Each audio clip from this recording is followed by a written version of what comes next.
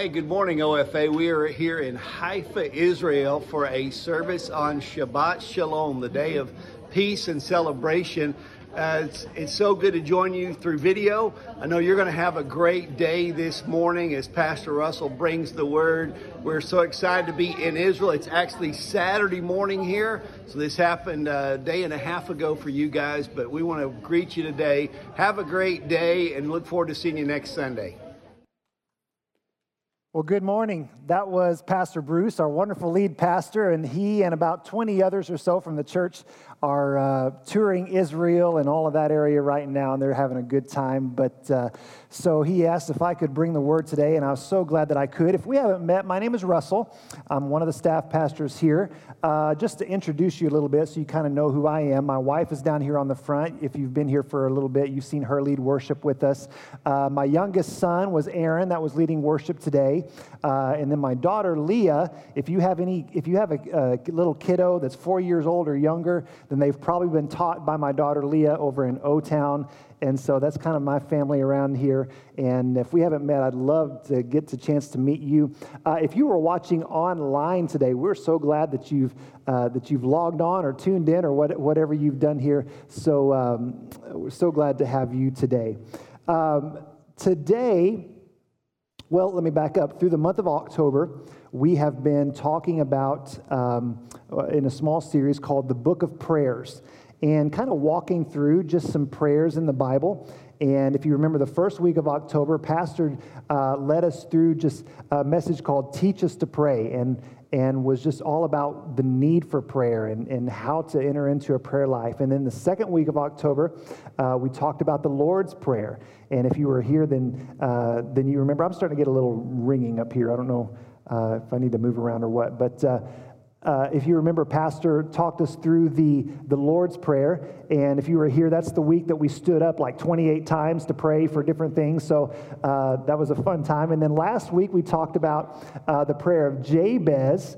And many of you may remember when that was kind of a big deal back 20 years or so ago, and Pastor just kind of walked us through that again. So some really great prayers in the Bible, and there are so many. I mean, we could spend a whole year on prayers in the Bible and walking through those. So I encourage you to find all those prayers, because they're not just prayers for that time, but they're things that you can pray over yourself, pray over your family, some wonderful things. So we're going to finish this up today. We're going to look at, if you want to turn in your Bibles or your iPads or your phones, wherever you read your word, to 2 Kings chapter 6. And we're going to start in around verse 12 or 13, if you want to kind of put your finger there. But this is a prayer that for a lot of people may not seem that significant.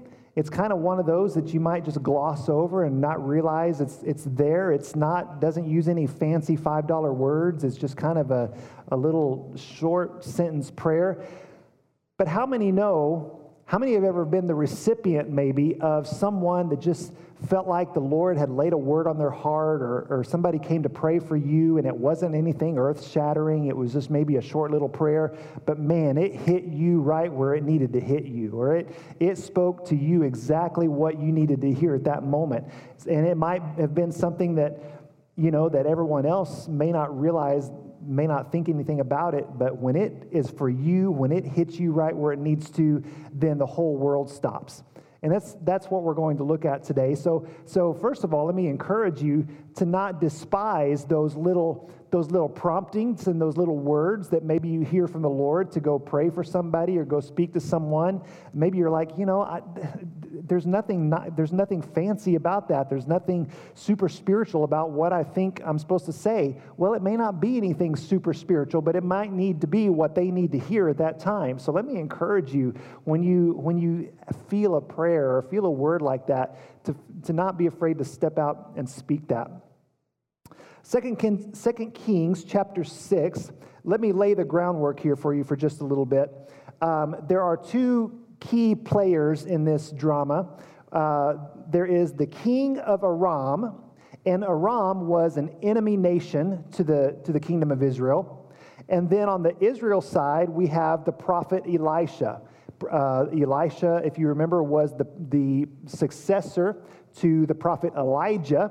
And then now Elisha is the main prophet over Israel. And so the king of Aram was in his chambers, in his war room with his generals, plotting to attack Israel. And so they would say, okay, now on such and such a day, at such and such a time, we're going to take so many troops and we're going to go to this place and we're going to attack Israel and catch them off guard and kill every one of them. So they would make these plans for war. Well, God, how many knows God is omniscient? That means he's all-knowing. How many know God is omnipresent? That means he's everywhere at the same time. So God, being the omniscient, omnipresent God that he is, heard these plans. And so he would go and tell Elisha, the prophet. How many knows it's good to have somebody that's listening to the Lord when God needs to tell you something? And so God would tell Elisha, hey, the king of Aram, that's how God speaks. He says, hey, that's what he says. He would say, the king of Aram is going to attack Israel on such and such a day at such and such a time. They're going to bring all these troops. So you need to go tell the king of Israel to get out of Dodge. And so he would go tell him, and the king of Israel would pull his troops away. And so the king of Aram and the enemies would go to attack, and there's nobody there. There's no one to attack. And this happened several times. The king of Aram would make his plans. God would tell Elisha would tell the king, and there'd be nothing to do. So finally, the king's like in his chambers, in his war room with his generals, and he's having a come to Jesus meeting. There wasn't even Jesus at this time, but he's having a come to Jesus meeting, okay? And he's saying, look, one of you guys is a traitor. One of you guys is going and leaking intel to the king of Israel, and I want to know right now who it is. And one of his generals, in all his wisdom, I don't know how he knew this, but he said, King, it's not us. It's the God of Israel tells Elisha, their prophet, and so they're gone before we even get a chance to attack. So king says, okay, we've got to go find Elisha and nip this in the bud. So this is where we're at. Verse 12, 2 Kings chapter 6, verse 12. So this is what I just said. He said, it's not us, my lord, the king. One of the officers replied, Elisha the prophet in Israel tells the king of Israel even the words you speak in the privacy of your bedroom. Verse 13, go and find out where he is, the king commanded, so I can send troops to seize him. And the report came back, Elisha is at Dothan. So one night the king of Aram sent a great army with many chariots and horses to surround the city. Verse 15, when the servant of the man of God, so this is now the servant of Elisha, when the servant of the man of God got up early the next morning and went outside, there were troops and horses and chariots everywhere. Oh, sir, what will we do now? The young man cried to Elisha. Verse 16, don't be afraid, Elisha told him, for there are more on our side than on theirs. Then Elisha prayed, O Lord, open his eyes and let him see. The Lord opened the young man's eyes, and when he looked up, he saw that the hillside around Elisha was filled with horses and chariots of fire. Let's pray. Father, we love you today. Lord, we thank you for your word, and we thank you for your anointing upon it. Lord, I pray that you would anoint me as I preach what you have given me today, and I pray that you would open up every ear to hear and to receive. Lord, I pray that you would speak to our hearts and change our lives today in the name of Jesus. Amen. So the servant walks out and says, all he sees, the Bible says, everywhere was horses and chariots and troops. So I want you to notice what the servant saw. Everywhere he looked to his right, he looked to his left. Everywhere he saw was troops and horses and chariots. But Elisha said, don't be afraid. There is more on our side than what is on theirs. So there had to be something that Elisha was seeing that the servant couldn't see. Elisha was able to see into the spiritual, into the supernatural. I don't know what kind of background you come from, what kind of teachings you grew up with, but I believe with all my heart that there is a spiritual, a supernatural activity that we don't see with our natural eyes. The Bible tells us that we don't war when we're warring, when we're struggling. We're not battling against our coworker. We're not battling against our boss or this or that. We're actually battling with spiritual forces that are against us. And so there's a spiritual aspect that most of the time, unless God gives us special insight, we don't normally see. But this is what Elisha was seeing. Elisha was seeing something that was greater than what the servant was seeing. And so Elisha prayed this short little prayer for his servant. 9 words, nothing fancy. All he said was, Lord, open his eyes and let him see. And the Bible says that at that moment, the Lord opened the young man's eyes, and when he looked up, he saw that the hillside around Elisha was filled with horses and chariots of fire. So Elisha was praying, we'll get to this a little bit more here in a little bit. Elisha was praying a prayer of revelation. Revelation, we have a whole book of the Bible for this word, but revelation is defined as something that is secret or previously unknown. But when Elisha prayed this prayer, he's praying for his servant to have revelation. And so when he did, now the servant can see what Elisha is seeing. He's seeing the heavenly horses. He's seeing the heavenly chariots, the heavenly angels, because of one simple prayer. Because of one simple prayer, the servant's vision changed.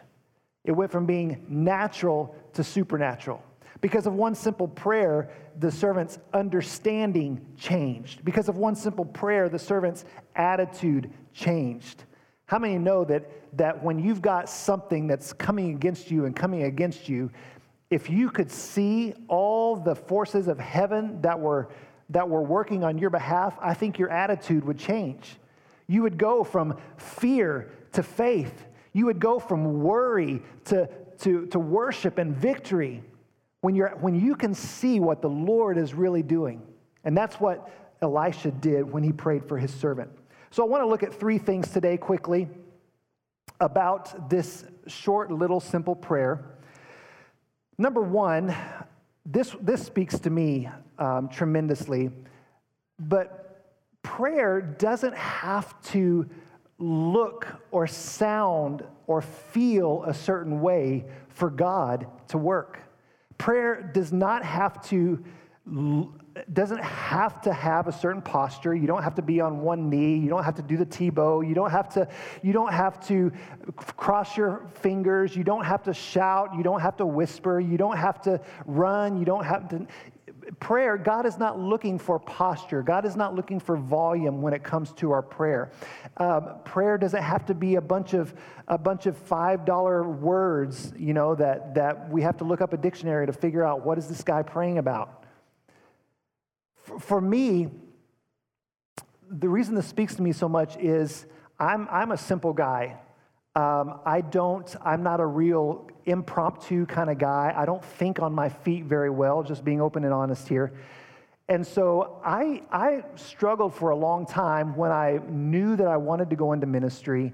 Even when I was already in ministry for a while, I struggled because I would see my pastor or these big preachers praying all these big fancy prayers kind of on the fly. And I'm like, man, I can never be a good minister because I can't pray those words. I don't know those words, and I don't think quickly like that. I'm kind of like, okay, secular reference here. I'm kind of like George Costanza, if you know my reference here. There's an episode in Seinfeld, and I didn't watch a lot of Seinfeld, but there's an episode where George was in a staff meeting, and his coworker in the staff meeting insulted him, and he had nothing. He had no comeback. And so he's like stewing over it on the drive home. He's like, oh, I should have said that. And so he got it all set up, and the next day he was going to go into a staff meeting and set up everything the exact same way so his coworker would throw the same insult, and then he would have his comeback. Well, then the coworker is transferred to another company. And so he tracks the guy down across the country to get a job in the new company where the coworker's at, sets everything up exactly the same, The coworker gives him his insult, and he's got his comeback. But the other coworker shoots another one right back, and he's like, I got nothing again. That's me, okay? I don't think on the fly. So if you want to ever get in an argument with me, you're going to win because I got nothing. That's why I don't argue with my wife, because she's going to win, okay? I'm just like, yeah, I got nothing. But this speaks to me so much because I don't have to come up with this big fancy thing to say. I can just say, Lord, I need your help right now. Or Lord, touch my brother who's struggling right now. And God hears that just as much as he hears, I beseech thee, O Father of heaven and earth, to come down and smite thine enemy. God doesn't care about that. He wants your genuine, faith-filled prayer. So let me show you a couple of ingredients that I've found in Scripture that really all God is looking for when it comes to prayer. Ingredient number one, when it comes to our prayer life, is found in James 5:16, very common passage of Scripture that says, the earnest prayer of a righteous person has great power and produces wonderful results. Let me say that again. The earnest prayer of a righteous person has great power and produces wonderful results.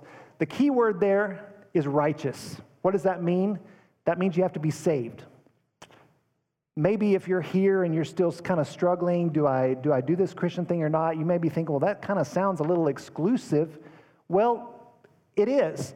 The Bible tells us that when we're not saved, when we're not covered in the blood of Jesus, when we haven't come to him for forgiveness, that God can't look upon us because we are unrighteous, because we are covered in our sin. But when we come to the simple act of believing in Jesus, repenting of our sin, asking him to forgive us and wash us clean, the Bible says that now God sees us as righteous. That God sees us as pure and holy, not because of anything we've done, but because the blood of Jesus has covered us. And that's all salvation is just saying, Lord, wash me in your blood, cleanse me, I'm sorry, forgive me of my sins. And now God completely sees you as righteous. He sees you just as he sees Jesus. And so the first ingredient to having our prayer answered is you have to be saved. And then we go into our next ingredient, Hebrews 11:6, another popular passage of Scripture that says, without faith, it is impossible to please God, because anyone who comes to him must believe that he exists and that he rewards those who earnestly seek him. I like the way the Message puts it. I don't read the Message a whole lot, but I like this, the way they say it. It's impossible to please God apart from faith. And why? Because anyone who wants to approach God must believe both that he exists and that he cares enough to respond to those who seek him. So when you're coming to God in prayer, God looks upon the heart of the righteous, but then he looks upon the heart of faith. He looks upon the one that believes in God, that believes he exists, believes he has power to do whatever we come to ask, and believes that he wants to. How many know God has all power? And when we come to him in prayer, God is looking for someone that believes that he has the power to do it and that he wants to do that in our life. Now, I can't get into the whole, well, why does Johnny's prayer get answered immediately, and why does my prayer, I've been praying for it for 5 years and it still hasn't done? I don't know the answer to that. I wish I did. That's a little bit above my pay grade, I guess. But God is God, and he works things differently. But one thing I do know is that God moves on the heart of the faithful, and God moves in the prayers of the faithful. And so when we come to God in prayer, God's not looking for a fancy words, fancy posture. He's looking for the faithful prayer of the righteous, and that produces much power. Number two, so we already mentioned this just briefly, but the prayer of Elisha was a prayer of revelation. And again, let me just say that definition again. Revelation is the making known of something that was previously secret or unknown. This one sentence, "O Lord, open his eyes and let him see." And immediately, the Bible tells us, the servant saw a different way. He understood something different. The Apostle Paul, in the New Testament talks about the things of God being like a mystery, and it's things that we can't understand until we come into contact with Jesus, and Jesus begins to illuminate these things to us. In Ephesians chapter 1, verse 17, Paul is praying for the church of Ephesus. And he says, I keep asking that the God of our Lord Jesus, the glorious Father, may give you the spirit of wisdom and revelation so that you may know him better. I pray that the eyes of your heart may be enlightened in order that you may know the hope to which he has called you, the riches of his glorious inheritance in his holy people, and his incomparably great power for us to believe. So Paul is praying for the church in Ephesus, and he's praying that they would have enlightened eyes. What's enlightened eyes? That's a fancy word for saying revelation. So he's praying that they would have revelation to know God better. He's praying that they would have revelation to know and to be confident in their calling. What are they called to do? He's praying that they would have revelation to know who they are in Christ. That's their identity. He's praying that they would have revelation to know and understand God's great power. How many know if you prayed for those things on a daily basis, and if you had somebody praying for you for those things on a daily basis, you're going to be an awesome Christian. You're going to be able to do some awesome things if you know who you are in Christ, if you know what your calling is, if you know the awesome power of God, you're going to be unstoppable. And so that's what Paul was praying for the Ephesian church. There's many times that we see this revelation idea in Scripture. Let me just read you a few scriptures here. Luke 24:45 says, then he opened their minds so that he could understand the Scriptures. And I want you to start listening for key words in here. Open their minds so they could understand the Scriptures. Acts 26:18 says to open their eyes and turn them from darkness to light and from the power of Satan to God, so that they may receive forgiveness of sins and a place among those who are sanctified by faith in me. 2 Corinthians 4:4 says, the God of this age has blinded the minds of unbelievers so that they cannot see the light of the gospel that displays the glory of Christ, who is the image of God. And 2 Corinthians 3:14 and 16 says, but their minds were made dull, for to this day the same veil remains when the old covenant is read. It has not been removed because only in Christ is it taken away. But whenever anyone turns to the Lord, their salvation, whenever anyone turns to the Lord, the veil is taken away. So did you notice some of those key words? Luke 24, their minds were open so they could understand.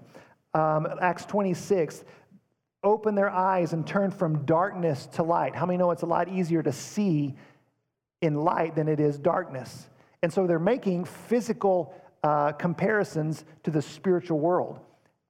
So remember, all these things we're talking about spiritual revelation here, spiritual sight. 2 Corinthians 4:4, the God of this age has blinded the minds of unbelievers so they can't see the light. And then 2 Corinthians 3:14 and 16, their minds were made dull because there is a veil that remains when the old covenant is read. But whenever anyone turns to the Lord, the veil is taken away. Veil is kind of a weird word for today, but basically that's a blindfold. And so when you are, first of all, when you're not saved, but as we are young and immature in Christ, it's like we have this spiritual blindfold over our eyes that we can't see fully the things that God has for us. And it's up to us to grow and to know God more. And as we know God more, that blindfold, that veil is taken away. And that's what revelation is. Peter talks about the people of God going from darkness into light. So revelation is that making known, that revealing that mystery that previously has been hidden or secret. So we talked about what revelation is, but let's talk about how do we get it. And this is my last point here. How do we get revelation? Revelation is something that we need on a daily basis, but how do we get it? Well, the Bible tells us in Ephesians 1:17, we already read this once. Paul prayed that the Ephesians would have the spirit of wisdom and revelation. Revelation is a direct result of being filled with the Spirit. The more you're filled with the Spirit of God, the more God is going to remove those blinders, remove that veil. Isaiah 11:2 says, the Spirit of the Lord will rest on him, the Spirit of wisdom and understanding, the Spirit of counsel and might, the Spirit of knowledge and fear. John 14:26, but the Advocate, the Holy Spirit, will teach you all things and will remind you of everything. And Acts 6:10 says, but they could not stand up against the wisdom that the Spirit gave him as he spoke. You want revelation? You want to know the heart of God? You want to see the things of the Spirit? You want to know the voice of the Lord more clearly? You want to experience more of his power? Then you need to be filled with the Spirit of God on a daily basis. Now, again, I don't know where everyone came from, and I know we get calls of people thinking about trying out our church, and they come to that word Pentecostal, and that freaks them out a little bit. Because they think that we just go around talking to each other in weird languages, and they think that we roll up and down the floors and swing from the chandeliers and all these things. And so that freaks them out a little bit. And I'm not talking about here, I don't want to get in trouble, but can I just say, I think sometimes in the Pentecostal circles, if you've been around that for a long time, we get ourselves in trouble because we've put the exterior manifestations above the process of being filled with the Spirit. And we many times, sometimes I've heard it outright, and sometimes we imply it, but we'll say, you demonstrated all these spiritual gifts, so you got filled with the Spirit. You didn't demonstrate these spiritual gifts, so you didn't get filled with the Spirit. Well, stinks to be you, better luck next time. And so we put all these things, and that was me growing up. I guess it's just confession time for me today, but that was me. I can remember times at youth camp and different times when I was 12, 13 years old, tearing at the altar, spending 1.5, 2 hours at the altar, bawling my eyes out, saying, God, fill me with the Spirit, where my friend, a couple people down at the altar came and left within 5 minutes, and he's speaking in tongues and all this, and I'm like, God, why didn't you ever fill me with the Spirit? Well, again, I can't speak for God, but I know when I look back at it, I was focused more on trying to do the things and trying to accomplish these goals instead of just saying, God, I just need you, and I just want you in my life today, and letting God fill me how he wants to fill me. And so I think we need to come to a place where we're just saying, God, I just need you today. And however you want to move in my life, whatever you want me to exhibit, whatever you want me to demonstrate, I'm going to leave that up to you. But I just need you, and not worry about what we're supposed to do when we get to those points. And so that's what revelation is. Revelation is just saying, God, I need you today. Young people, I've got a subject in school, I've got this math, I've got this chemistry that I'm giving it my all. I am trying to understand, and I'm just not getting it. God, I need revelation to help me understand this. I've got this coworker that's just been a thorn in my side, and I don't know how to get through to him. I don't know how to bridge this relationship. God, I need your revelation to know how to speak to him or her. I've got this project that I've got a deadline, and it's still got me stumped. I can't figure out how to fix this. God, I need your revelation. How I know God wants us to succeed in life. God wants us to be good examples and good stewards of what he's given to us, and he's not going to put us in positions that he's just going to leave us high and dry and not be able to accomplish life. And so God wants us to come to him on a daily basis to be filled with the Spirit and let him give us the knowledge and the wisdom that we need to accomplish our life and our goals in life. Revelation is not just a one-time deal. Lord, I need revelation. Okay, good. Just give it to me whenever you feel like you need to, and go on. But it's something that he wants us to come to him on a continual basis. couple more scriptures. 1 Corinthians chapter 6, verse 10 says, exalt in his holy name.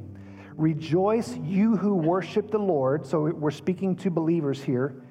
Search for the Lord and for his strength and continually seek him. Matthew 7:7, Jesus said, ask and it will be given to you. Seek and you will find. Knock and the door will be open to you. We know that scripture. Most of us can probably quote that. But the language there, scholars tell us, is not just ask one time and then go about your business. Don't just seek one time and go about your business. Don't just knock one time and go about your business. If you're like me, I hate going to people's doors. I feel weird because I don't know who's coming, and so if I have to go knock on a door for whatever reason, I'm just like, doot, and then I'll wait for like 2 seconds there. Oh, nobody's home, and so then I'll go.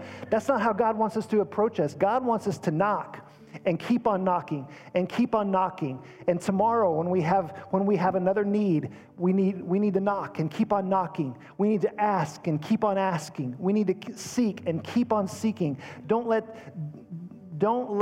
your life just be, okay, I asked, and God's not doing it, so I guess he's not going to do it for me. No, come to God, seek him, ask him. He wants us to give us, the Bible talks about the spiritual gifts. Revelation and wisdom is one of those gifts. And a gift is just that. A gift is something that another person wants to give. A gift is not something that is given begrudgingly. A gift is something that wants to be given. And God wants to give you wisdom. God wants to give you understanding. God wants to give you revelation. And he's looking for the faithful who will come and say, God, I need you today. I need your spirit. I can't do this in my own power. I can't do this in my own intelligence, but I need your spirit today. Amen? So today, the altar call is simple. I'm going to have the worship team come back out, and we're going to sing and worship just a little bit longer. I had an awesome time of worship this morning, and I want to finish up today with a little bit more worship. But two things today. First of all, we talked about at the beginning that the Lord hears the prayer of the righteous, the saved, the ones who are covered and walking in the blood of Jesus. And so today, if you're here and you've kind of been just like, yeah, I'm not still sure about this Christian thing, can I encourage you, today is a perfect time for you to just say, God, I still may not understand it fully, but I want to give my life to you, and I want you to take control and be the Lord of my life. Would you forgive me of sin? Would you cover me and cleanse me so that I can walk in your presence? And it's that simple of a prayer. And so as we worship here in just a moment, and if that's you, I want to encourage you to pray that prayer. If you need help, you can come and find one of us pastors. You can come find me. Pastor Michael's down here on the front. Pastor Mike is down here. We would love to pray with you for that. But if you need just salvation, if you need the freedom of Christ, I want to encourage you to make this the day for that. And the second thing is, if you are already saved and you already are walking with the Lord, but maybe one of those things that I said ring a bell. Maybe you've got this situation, or maybe you've got this thing at school or this thing at work that you're just like, I don't know how to get past it. Or I have these, the enemy is attacking me, and all I can see is what my physical eyes can see, and I need some revelation. I need some wisdom to know how to get through this. The Lord wants to give you that revelation. So as we begin to worship, as we begin to make this a place of prayer, I want to encourage you. You can stand, you can kneel, you can come to the altar. I'm not going to give any stipulations today, but make these next few moments a time of seeking the Lord, continuously seeking, continuously knocking. Maybe there's something that you've been asking about. Ask again. Let the Lord begin to give you that revelation, begin to fill you with that wisdom today. Amen. Let's pray. Father, Lord, we come to you in this moment. Lord, we ask that as we spend these next few moments just in worship, in seeking you, Lord, would you pour out new revelation? Would you pour out fresh wisdom, fresh understanding? Lord, help us to know you more. For those that maybe are struggling in their faith, God, I pray that this would be the moment that they give themselves to you and make you the Lord of their life. Lord, come and have your way. Fill this place with your presence. Lord, we need you today. And so, Lord, we come and ask that you would fill us as we worship today. Amen. Let's make this place a place of worship.